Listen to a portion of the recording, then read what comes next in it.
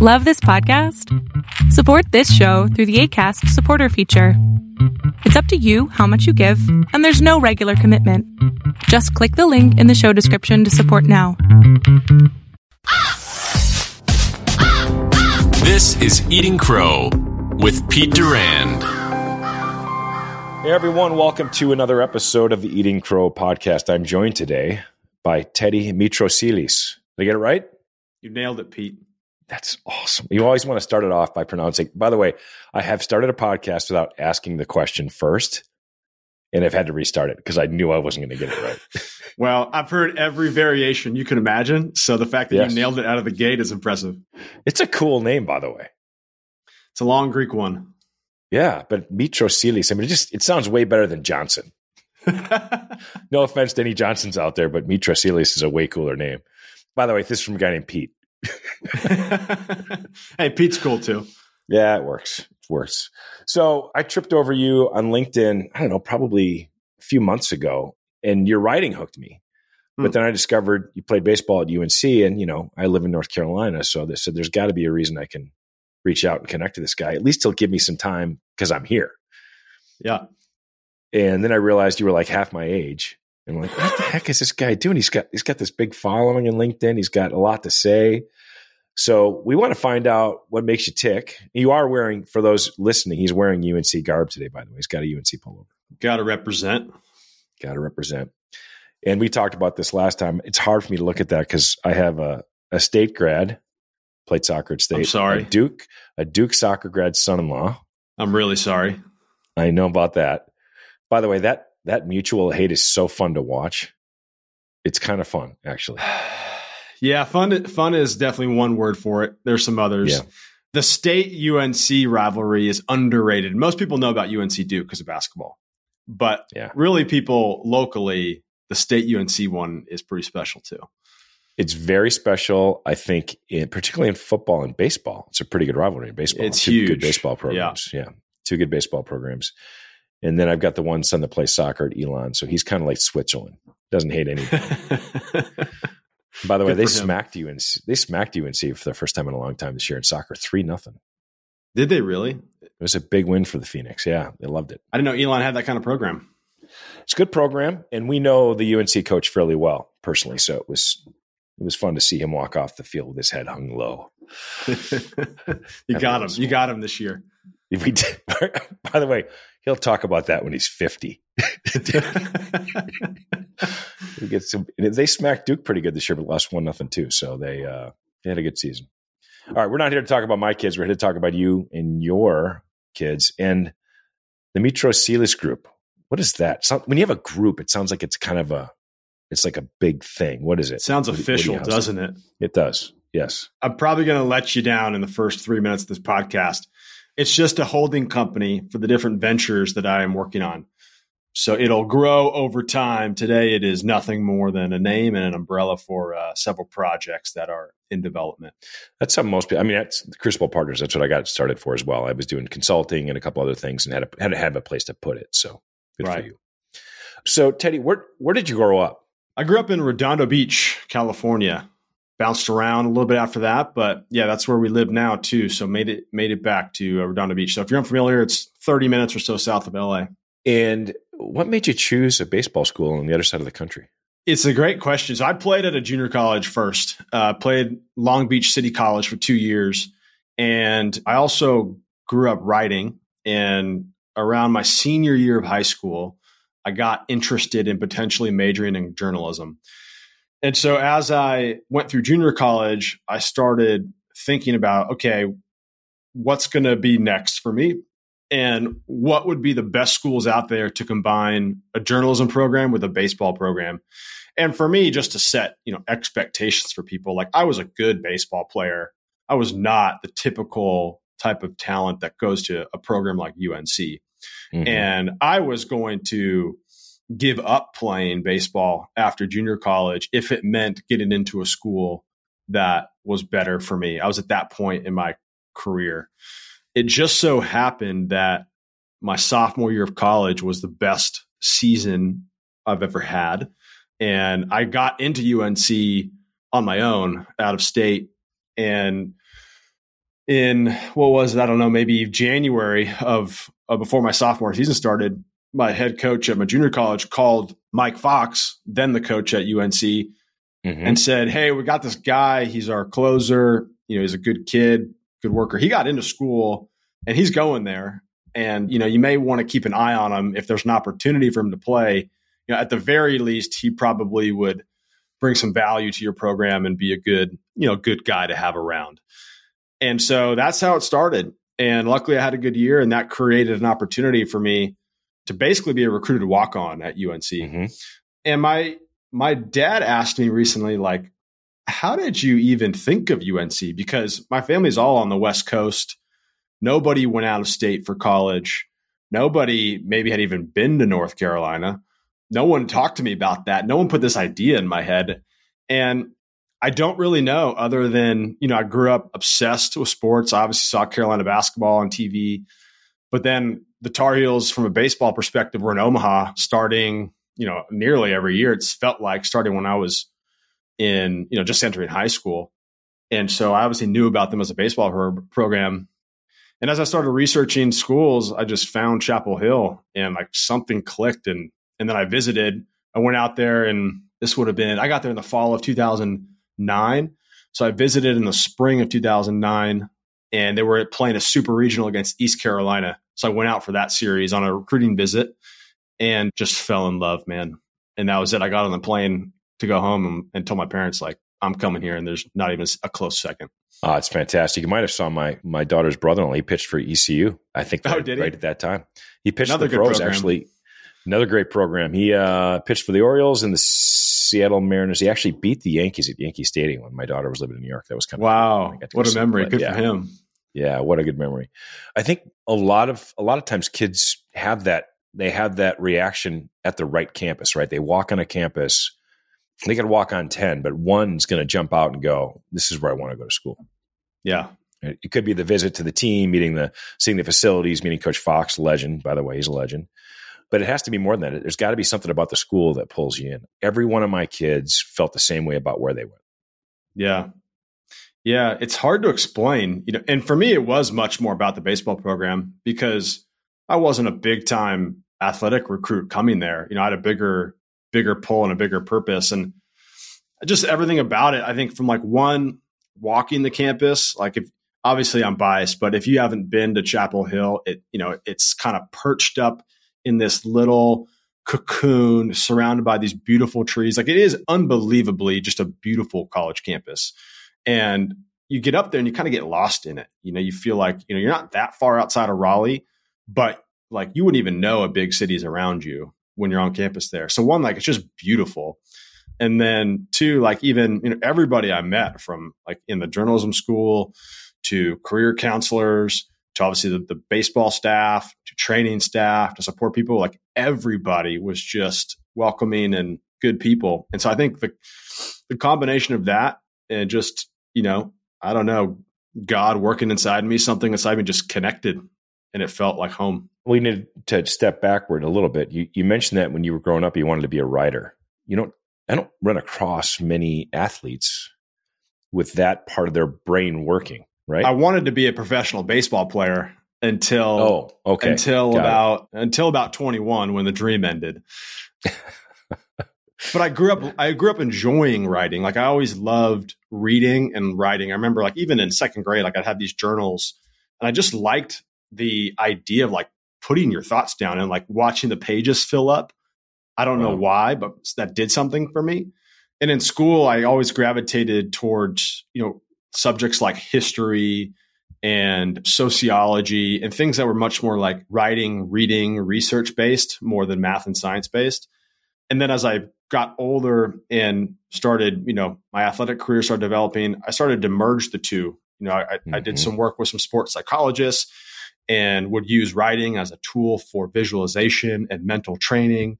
So it got to a point where in college, by that time I had a pretty refined routine. And, before I would pitch, the day before I would pitch or morning of, I would go through this visualization routine, and writing was part of it. And so it just kind of always stuck with me. And then, so when the dream of playing, pro ball ended, then writing was a kind of obvious second thing for me. But, it's taken twists and turns over the years professionally, which, we can dive into. Yeah. When I'm doing recruiting and I happen to run across a D1 athlete, I'm curious about their story, right? Because baseball in particular, I don't think people realize the amount of time people spend training in baseball. It is a ridiculous amount of hours. And as a pitcher, you spend the same amount of hours and play every 3-4 games, right? So, the ability to sit in the sidelines, be focused, know you're never getting in that game. And especially as a closer, you come in, you get 1 or 2 innings, you're going to see 6 batters. You better do your job or all eyes on you as you walk off the field. So that kind of pressure creates that kind of iron sharpening iron, creates a different type of person. And you've migrated into this personal and leadership development, and you write for creators. You want to help people create, but then you also write about process. And some of your recent posts I really resonate with because it's very simple habits and tips, right? Forming routines and doing things that help.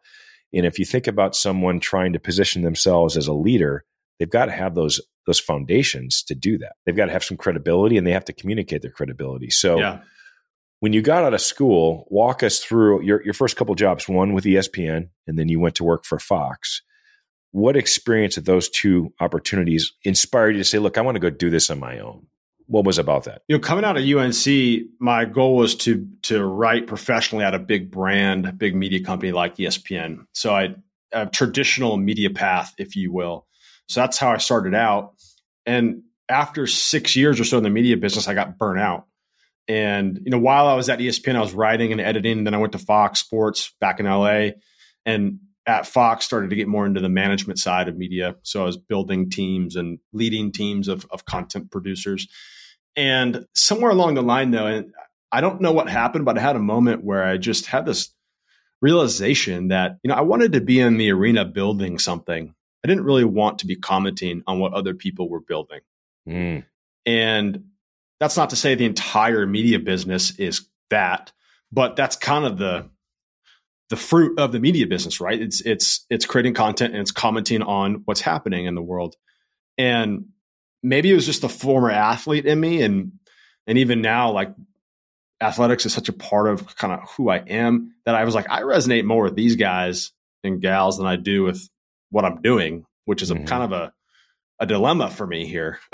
And so I got out of sports media and joined a tech company of all things. I went to a tech startup and spent the next 6 years having a startup entrepreneurial experience, helping build a company called Striver from about 15 people when I started to around 150. And I was a generalist, and so what I ended up doing was leading, building teams, managing, and using writing and communication skills in business in an entirely different way. And that opened my eyes to, I think, the power of writing and communication. And then that led me to about a year ago, I just felt a pull again to go step back into my roots of writing a little bit, but figure out how I could do that differently. And that led me to going out on my own and working with people who are, executives and leaders who want to build audiences. And then, I'm also building a couple digital media projects on my own. So a couple things interesting. You said, and I wrote this down because I have not heard anyone word it the way you worded it. You said you wanted to be in the arena building something versus commenting on other people who were building something in the arena.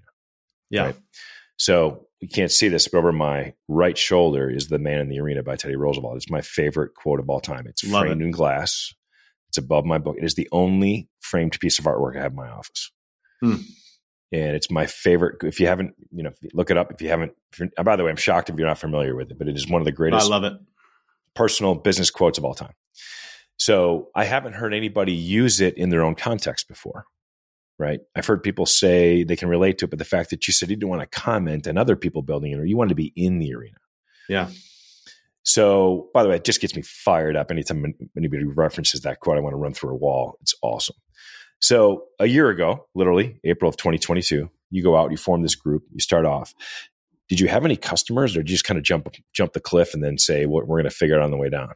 That one, which I wouldn't advise, but context. My wife at that point had been building her own business. She left her corporate job, I think, in October of 2020, and so she was 18 months or so into building. And so I was in a position where I could support her a couple of years ago for her to take the leap. And then last year, she is in a position where she could support me to take the leap. So I didn't have any customers to start. And honestly, all I really had was an idea of what I was going to do. I didn't really have much of a plan, but I knew I had a little bit of an audience on LinkedIn because I'd spent a few months writing before I left. And I had a very specific person that I was looking for, type of person, which initially was startup managers. I was going to do some coaching with startup managers while I built my writing. And so that made it a little more manageable to like go out every day and think about, okay, who do I need to find and who do I want to serve and how? And I just spent the last 6 years following that path myself. So I had a pretty good feel of, okay, what are the problems here and the challenges that I can probably help with? And that's how I started. But one of the really interesting things, Pete, was, a couple months into it, I completely pivoted because that was my first entrepreneurial lesson, which is you take an idea to the marketplace and the marketplace says, awesome. Well, here is the thing that people really want from you. And it's not what you think it is. And here's this new path to go down. And so that happened about summer of 2022. What was the pivot?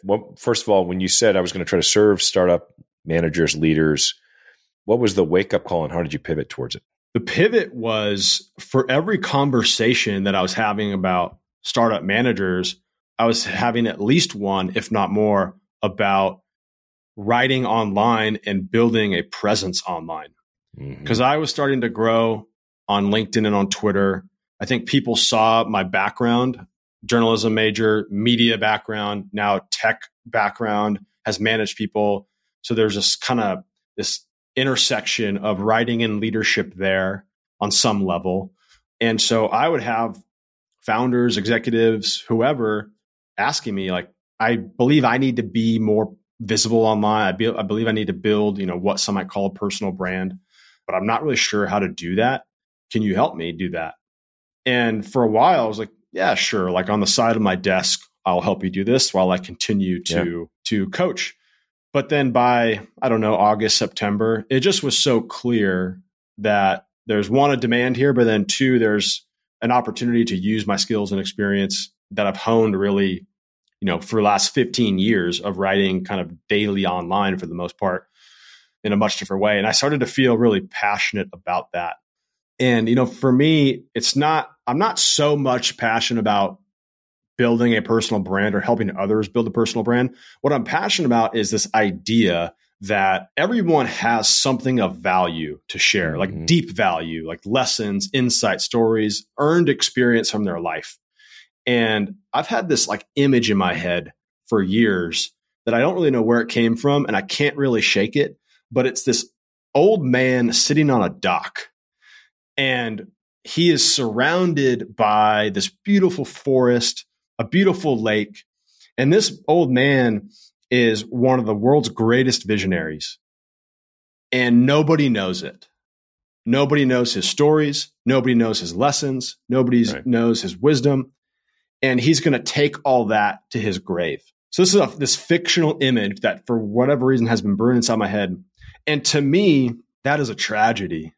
And I think, okay, we have the internet and we have the potential for people to document and share everything of value that they have in their life at scale. Think about the power of that.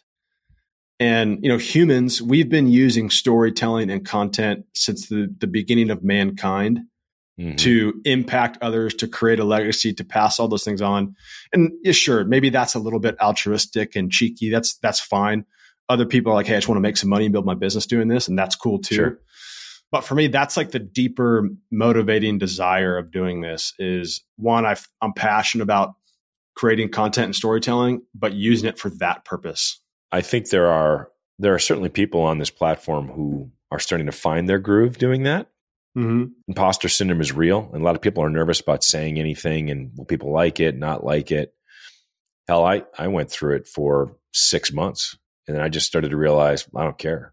I'm going to write what I think. And I'm not a take a selfie and put a motivational quote up there and say, go for it. You're my tribe, right? And get 100,000 likes. There's a lot of that.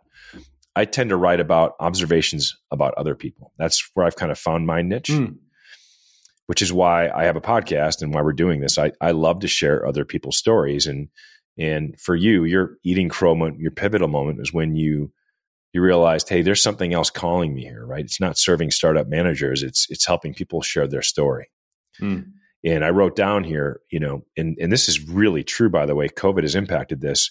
There's a huge gap now. There's a chasm in passing tribal knowledge on from one generation to another generation. You'd think that technology would make it easier. Yeah. But there are a lot of these old men sitting on the side of a lake, old men and women sitting on the side of a lake. And they used to pass that knowledge on in a conference room or in their office or a desk or at the coffee, in the coffee room. They would pass their knowledge on to other people in their company and train them. That doesn't happen anymore. It has to be intentional. It doesn't happen in passing. So the fact that you're helping them tell stories and share their experiences in a way that can reach, and yet, the good thing about that is you could pass it on to 2 or 3 people over a cup of coffee. Now you can pass it along to 10,000 people. Right. If you take the time to do it. So you've got this thing called the process, then you've got this thing that's more creative based. What's the difference between the two, the daily creator and the process? How do you distinguish between them? Yeah.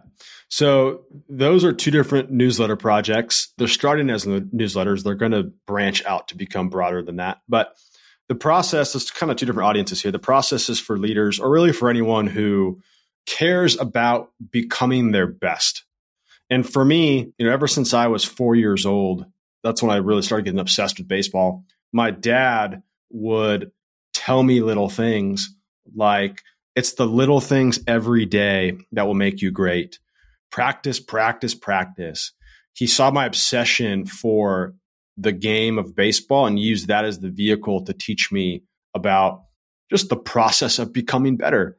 And so that was instilled in me at a young age. And so one of the things that I just love to do is I just love to learn and improve at something. It can almost be anything, right? Like I love going out and finding people who are world class at whatever they are and learning from them. And so the process is all about, the spirit of that is all about the continual pursuit of your best.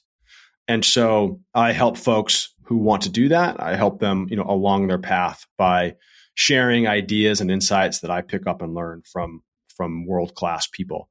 The Daily Creator is a newer project, still finding its fit, honestly. There's a little bit of building in public going on there, but it's for people who want to become better writers. So for whatever purpose, for some people, that's, they want to be a quote unquote creator and they want to build a creator business.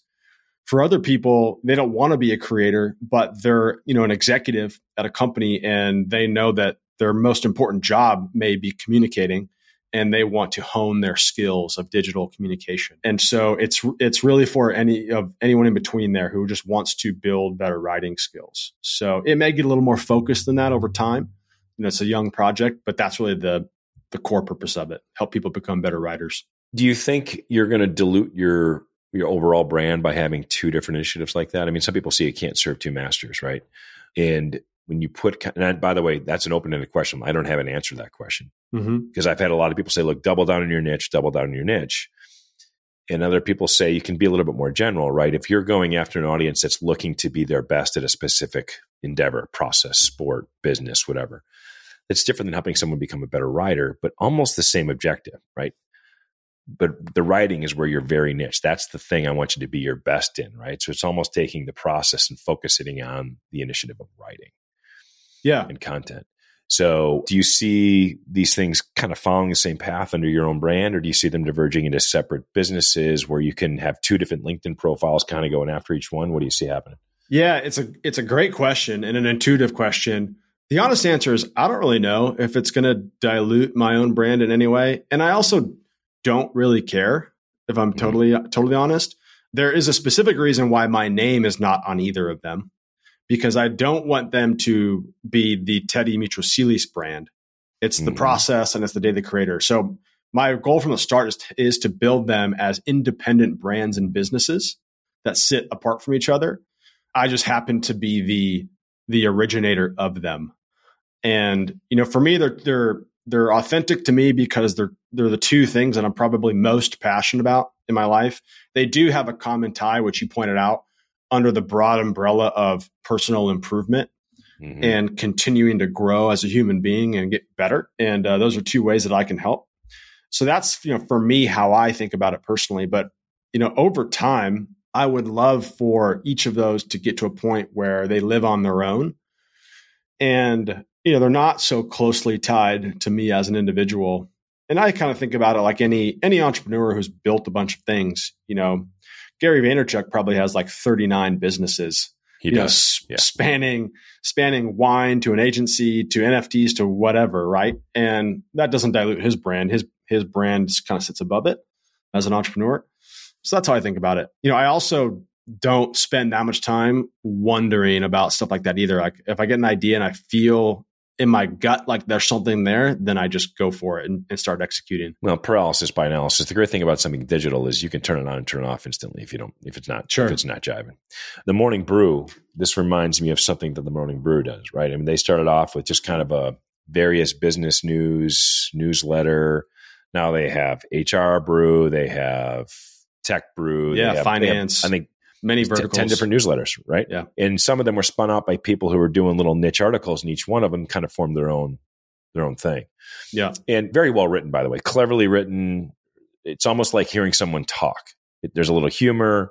Yeah. It pulls you in. It's snippets. So one of the things that, and I think I mentioned this in a comment on one of your posts that strikes me about your writing is you have the ability to do long form and short form. There are times I see one of your posts, I'm like, damn, he said that in 2 sentences. It would have taken me 6 paragraphs. And I'm like, I need to be more Teddy-like. So, brevity is interesting, but then you do some long form content that really, sometimes it's a carousel, sometimes it's more of a post versus, is that because you spent some time doing Twitter as well as long form content? Did it help shape that for you? Twitter definitely helps with brevity. Having 280 characters per tweet forces conciseness. For me, I think it also comes from the fact that like I've done journaling by hand for a decade plus. And I've just written in a bunch of different formats. Like this kind of goes back to like working in business and media. Like I've written emails, written presentations, written media stories, written tweets, and the common theme for me that I'm always thinking when I write is what is the one point here that I want you, the audience, to remember? And how do I do that while respecting your time? And that's why like I try to cut the fat out of everything I write. And a problem that I see in a lot of newer or unpolished writers is the opposite. It's like they've got to kind of warm up and get every thought they have out of the way before they get to the meat. And I also was an editor for a long time.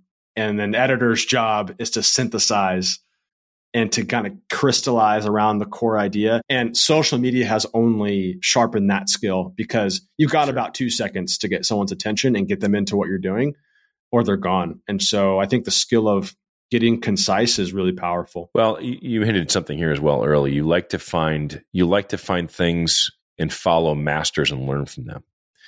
And writing is no different, right? So if you are new to creating content and creating a brand, whether it's, I want to promote my personal brand or I want a brand to drive business, you need to follow people who are good at it. Pay attention to the tips that they give you. I now know that for the last year, when I'm writing something, I review it and I try to pull stuff out of it. My goal is to get my thoughts down and then I go in and try to pare it back, pull out 2 bullet points. Well, that doesn't actually add any value. That's been said here before. So it does help if you can become a lot more concise. Explain to us, you have almost 40,000 followers. And for folks that aren't familiar with LinkedIn, that's a lot. I mean, there's very few people on LinkedIn that have over 10,000 followers. But 40,000, how did that happen? It happened over a couple year period of time. Was it organic? Did you do anything intentional just to grow an audience? Or are those 40,000 followers wired into your ICP? Yeah, there's a lot here. It's a great question. So I started writing on LinkedIn in January of 2022. So we're talking in February. So a year. So this happened in 1 year? It was about a year. Yeah. That is remarkable. Yeah. And so there are a couple of things that I definitely am intentional about it. So there are a couple of things here that I think could be useful to whoever's listening. So number one is I asked myself starting out, like, who am I trying to serve with my content? I view content just like a product or a service. Like it's serving somebody, it's helping them solve some kind of problem. So who am I serving? And when I think about content, I think about, why would you read this? And, back to respecting people's time and being concise. I also try to be humble and never believe that like you owe me your attention. You don't. Like I have to earn it with every piece of content. And so that's like the mindset thing starting out. Like, okay, that's how I'm going to approach content. And then number two is like, okay, becoming obsessed about who am I trying to reach now? I'm trying to reach people, for the process, people who are passionate about growth, people who are passionate about improvement, people who are leaders. They tend to look for that kind of content. For writers, it's people who want to improve that skill. Then I think, okay, so what are their challenges, problems, opportunities? What are the things that they care about? How can I deliver them a little bit of value in each piece of content? And then I just back into then the ideas that I actually create and put out there.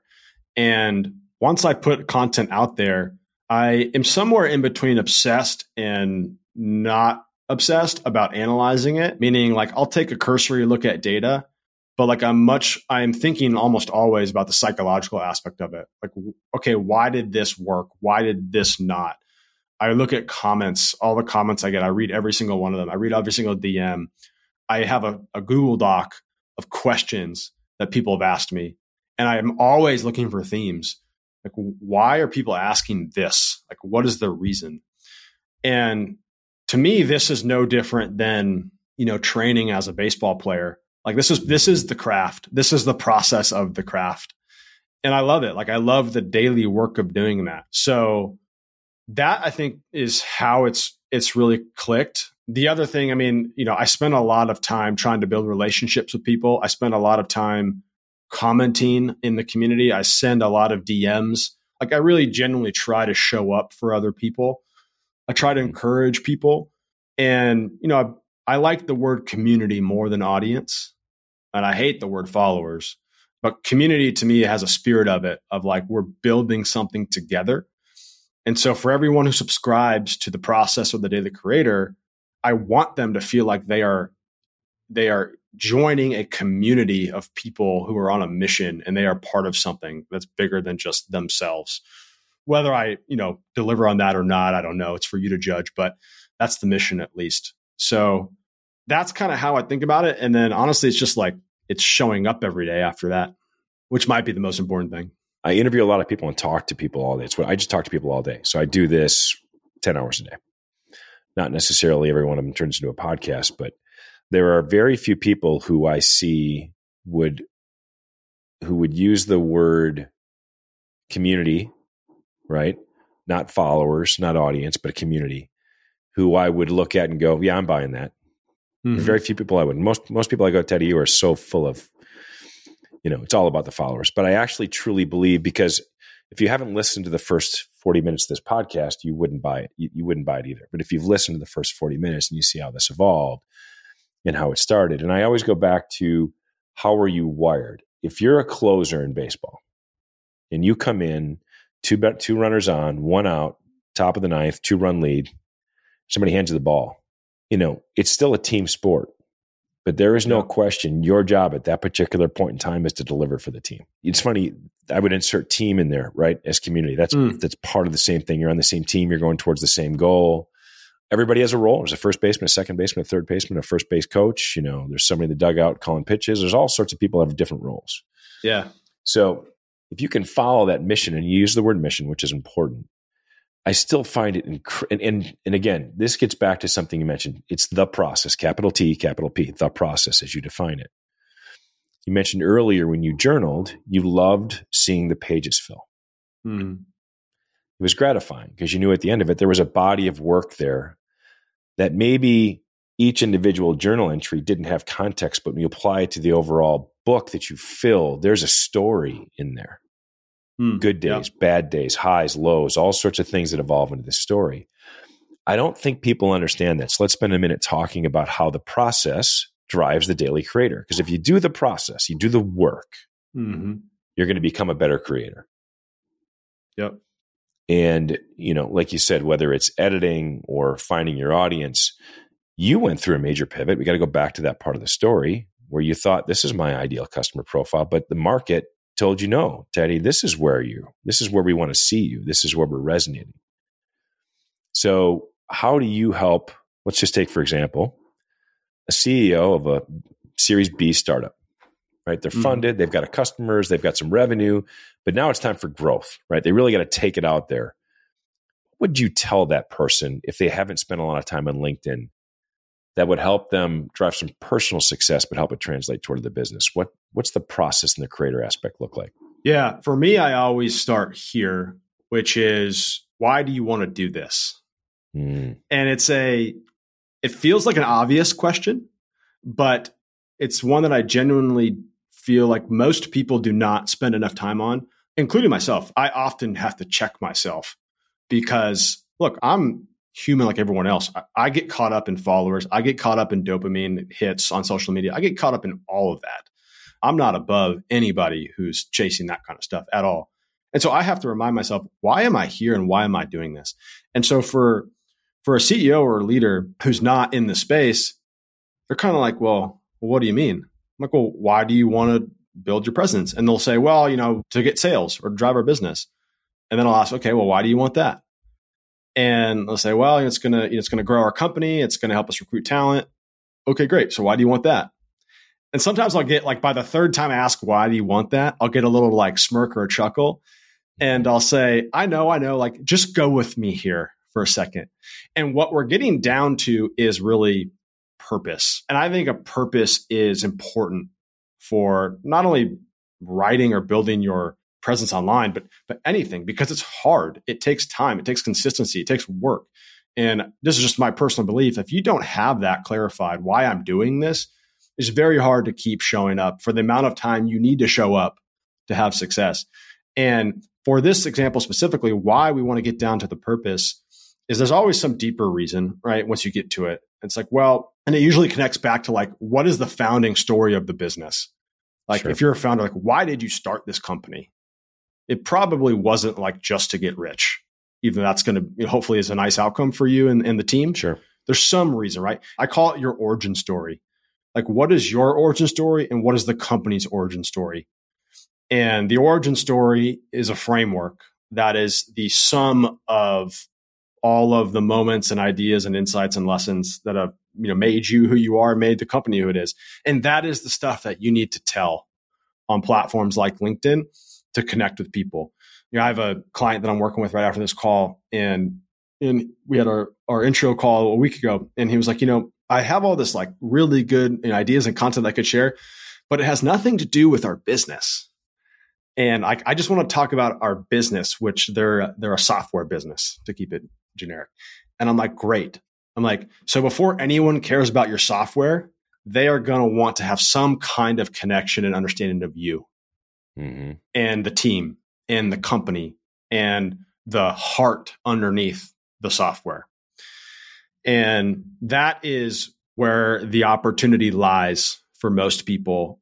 And it's personal. And there's not one way to show up and no one can tell you what to share or necessarily how exactly you should share it. But I think that is where I do start with people and the most valuable place to start, because that's the human side of all this and what people connect to. Well, it's there was a master class right there in the last 4 minutes. We're going to snip that out, and that's going to be the podcast. Hope someone gets something out of that. A couple of important things you mentioned. A lot of executives feel like they have to talk about the company, right? Mm-hmm. We make XYZ software. It solves this problem for ABC customers, and we're really great people. Yeah, but there's probably a dozen other competitors that could say almost the exact same thing. Mm-hmm. So when someone starts to begin to put content out there and you've discovered their origin story, the reason that's so important is that's natural for them. It's rooted in years of emotions and experiences and stories that they can draw from and pull from without trying. Right? They may need some help in getting it out, getting it on paper, but they don't have to make it up. It doesn't have to be fake. There's going to be strong emotions and softer emotions, and they'll figure out what starts to resonate with their audience. And you're right. Once people become attracted to, hey, this person's got something to say, I value their opinion. Then if I start to understand how they help me as a client, I'm going to be much more inclined to pay attention to them. Maybe not. Mm-hmm. This is the other thing people forget. This is a long game. Yeah. If you want to build credibility online socially, that's a long play, because you're basically getting permission from your audience to take the story deeper. Yeah. all right, Teddy, I trust you. I kind of like what you're talking about. And now I might call you in 6 months to say, Teddy, I'm really ready to scale my writing. What do you think? Mm-hmm. So that's so important. It's often the human stories and human connection that even bring people into your ecosystem to begin with, right? Like I got a buddy who runs an investment company, and his parents were immigrants. And he told a story about, his dad immigrating to America and building a business. And a day later, he got a DM from a business owner. And the guy told him, I've been following you for 7 months and I love your content. I learn from it all the time. But that story about your dad really connected with me. And I'm entering a stage now where I'm starting to think about selling my business. And I don't really know how. Like, I don't know anybody in my world who's ever done that. Would you be open to a call about that? And this is amazing because my buddy, like, he spends, 80% of his content is probably about investing, entrepreneurship, building businesses, selling businesses, buying businesses. And he gets, inbound from that too. But undoubtedly, oftentimes when he writes these stories, like there's someone out there who's been lurking, and it's that kind of personal hook that brings him into your world. It happened to me yesterday, almost that blatantly. A guy who I've been connected to, I follow his stuff. He talks about leadership, but he wrote a post yesterday about his journey as an entrepreneur, about the debt he had to raise, the risks he took, how he had to take highly dilutive rounds to keep his business going to the point where when he actually sold, he didn't make any money. And he had to choose to support his family and his daughters and his wife and swallow a pretty difficult pill because he didn't get any credit. He didn't get, no credit was given to him when that happened. He built this incredible company, and it was like 5 years of money and debt and all gone. Yeah. And a lot of entrepreneurs, I built a couple companies. I have one of those under my belt, right? And I literally sent him a DM right then and there and said, dude, we need to talk live. Because 4 out of the 5 things you mentioned in that story, I can relate 100% to. The 5th, I can't, but I understand where it's coming from. So you're right. I have no idea how we'll do business together, but the personal connection pulled me in and I want to learn more. That was it. Right there. I want to learn more. It's so incredible. And it's such a great example too of how this stuff works. And there doesn't always need to be a business outcome either. One of the best, I think, outcomes of, showing up on these platforms is just that. Like, it's the way that your world expands and the people that you form relationships with that you never would have had the opportunity to before. And maybe you do something professionally, but maybe you don't. And maybe it's just a relationship that enriches your life, which is plenty of value in that, of course. I can think of a dozen people who I've met on this platform that I've formed deep friendships with. And if anything, we're just there for each other.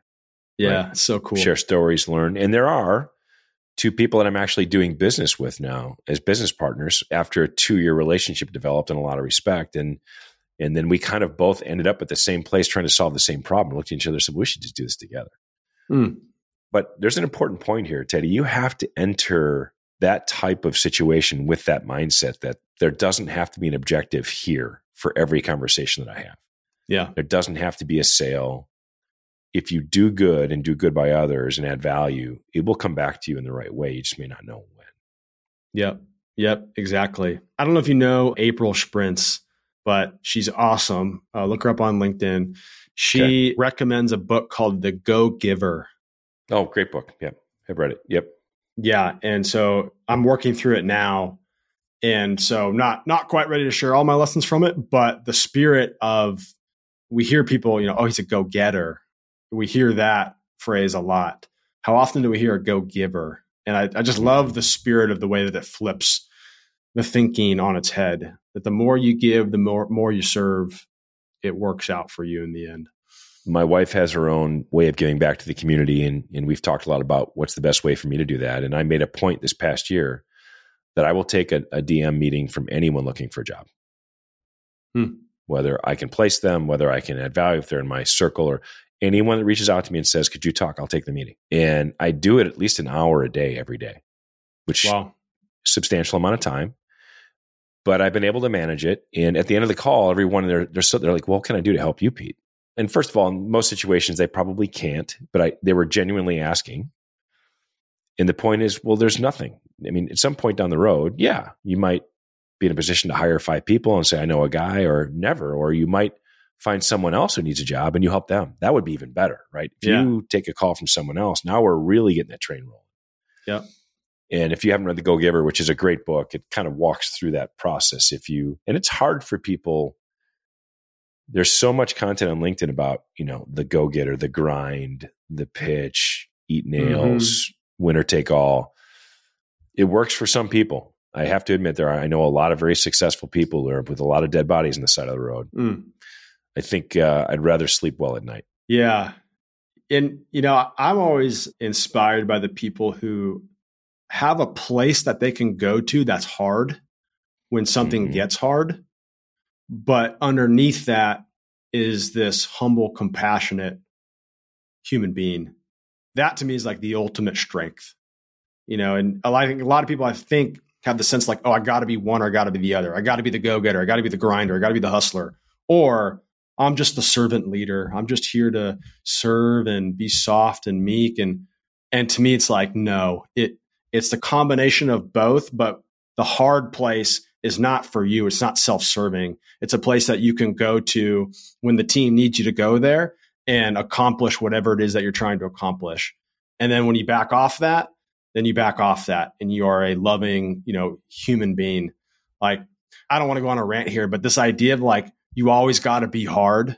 You always got to be tough. Like, I hate that concept so much. And I think the reason it's like visceral for me now is because I used to be that guy. Like, I used to be that person, that competitive athlete. I used to be that in my 20s as a professional, like in the office at 4 a.m, like leaving at 9, taking pride in that. And then, I got married and then I had 2 daughters. And then I learned that like, this doesn't really make me a very good husband or dad. Right. And then in that learning is where I really found, there's strength in being able to play the opposite of that. When you see a leader who's got that figured out, it's really impressive to watch, right? You know that they're a good human, but when they need to go to the wall, they can go to the wall. If you've ever watched any of Jordan Peterson's material, I know who he is, but I'm not that familiar with his stuff. Incredible content. He has a whole bit he does on being dangerous. He says, you're called to be lethal, to be dangerous. And he said, think about it this way. You described it perfectly. If you're all nice and go with the punches and everybody's okay and lovey-dovey-dovey, and that's truly how you are, and you don't go off and don't handle the hard stuff and can't go to the mat, what's the power of that, right? If you don't have the ability to go there, he said you need to be dangerous, lethal, and have all that capability, but the ability to manage it and control it. That's true power. That's true adding value to society. If you've got that, but 99% of the time you keep it contained around your wife and your daughters and your coworkers and your friends. But if they know when they need it from you, it's there. That's the true power of leadership and adding value. I've got that line contained, but when I need it, it's there. What you're describing is great. I've got it. It's there, but I've got it totally controlled, and it comes out when I need it, but I can put it right back in the can. That's an amazing skill to have. Yeah, I love it. So well said. I am a work in progress on that. I'd like to think that I've got it totally controlled. I think I have it mostly controlled and trying to get better. I would think anybody that has a line within has got it, I'll just say mostly controlled. I don't think anyone ever has it fully controlled. Right. Yeah. If it's truly a pretty big beast, it's one of the pauses is going to get it every once in a while. So, and I think that's a whole separate podcast on fatherhood and parenting and all sorts of things we can talk about. Yeah. I'll interview you for that one, Pete. I'll learn from you. Age before beauty, Teddy. Age before beauty. Well, I know you've got a big customer presentation to prepare for. I thank you for being generous with us for an hour. It's been a great episode. I can think of 2 more episodes in the next couple of seasons we'll have to get to. Best of luck on the process and the Daily Creator. I think they're fantastic initiatives. And UNC baseball, how are they going to be this year? Thanks for the kind words, Pete. I think UNC is going to be good. We're off to a 4-3 start. Dropped 2 this past weekend to East Carolina, but that's okay. I think they got a good club, and it's time. It's time for the Heels to be back in Omaha. Well, let's hope that happens. Thanks again. I'll put how to contact Teddy in the show notes, and thanks again for your time. Really appreciate it. Yeah, thanks, Pete. I appreciate you. Thanks for checking out Eating Crow. Like and subscribe so you never miss a video.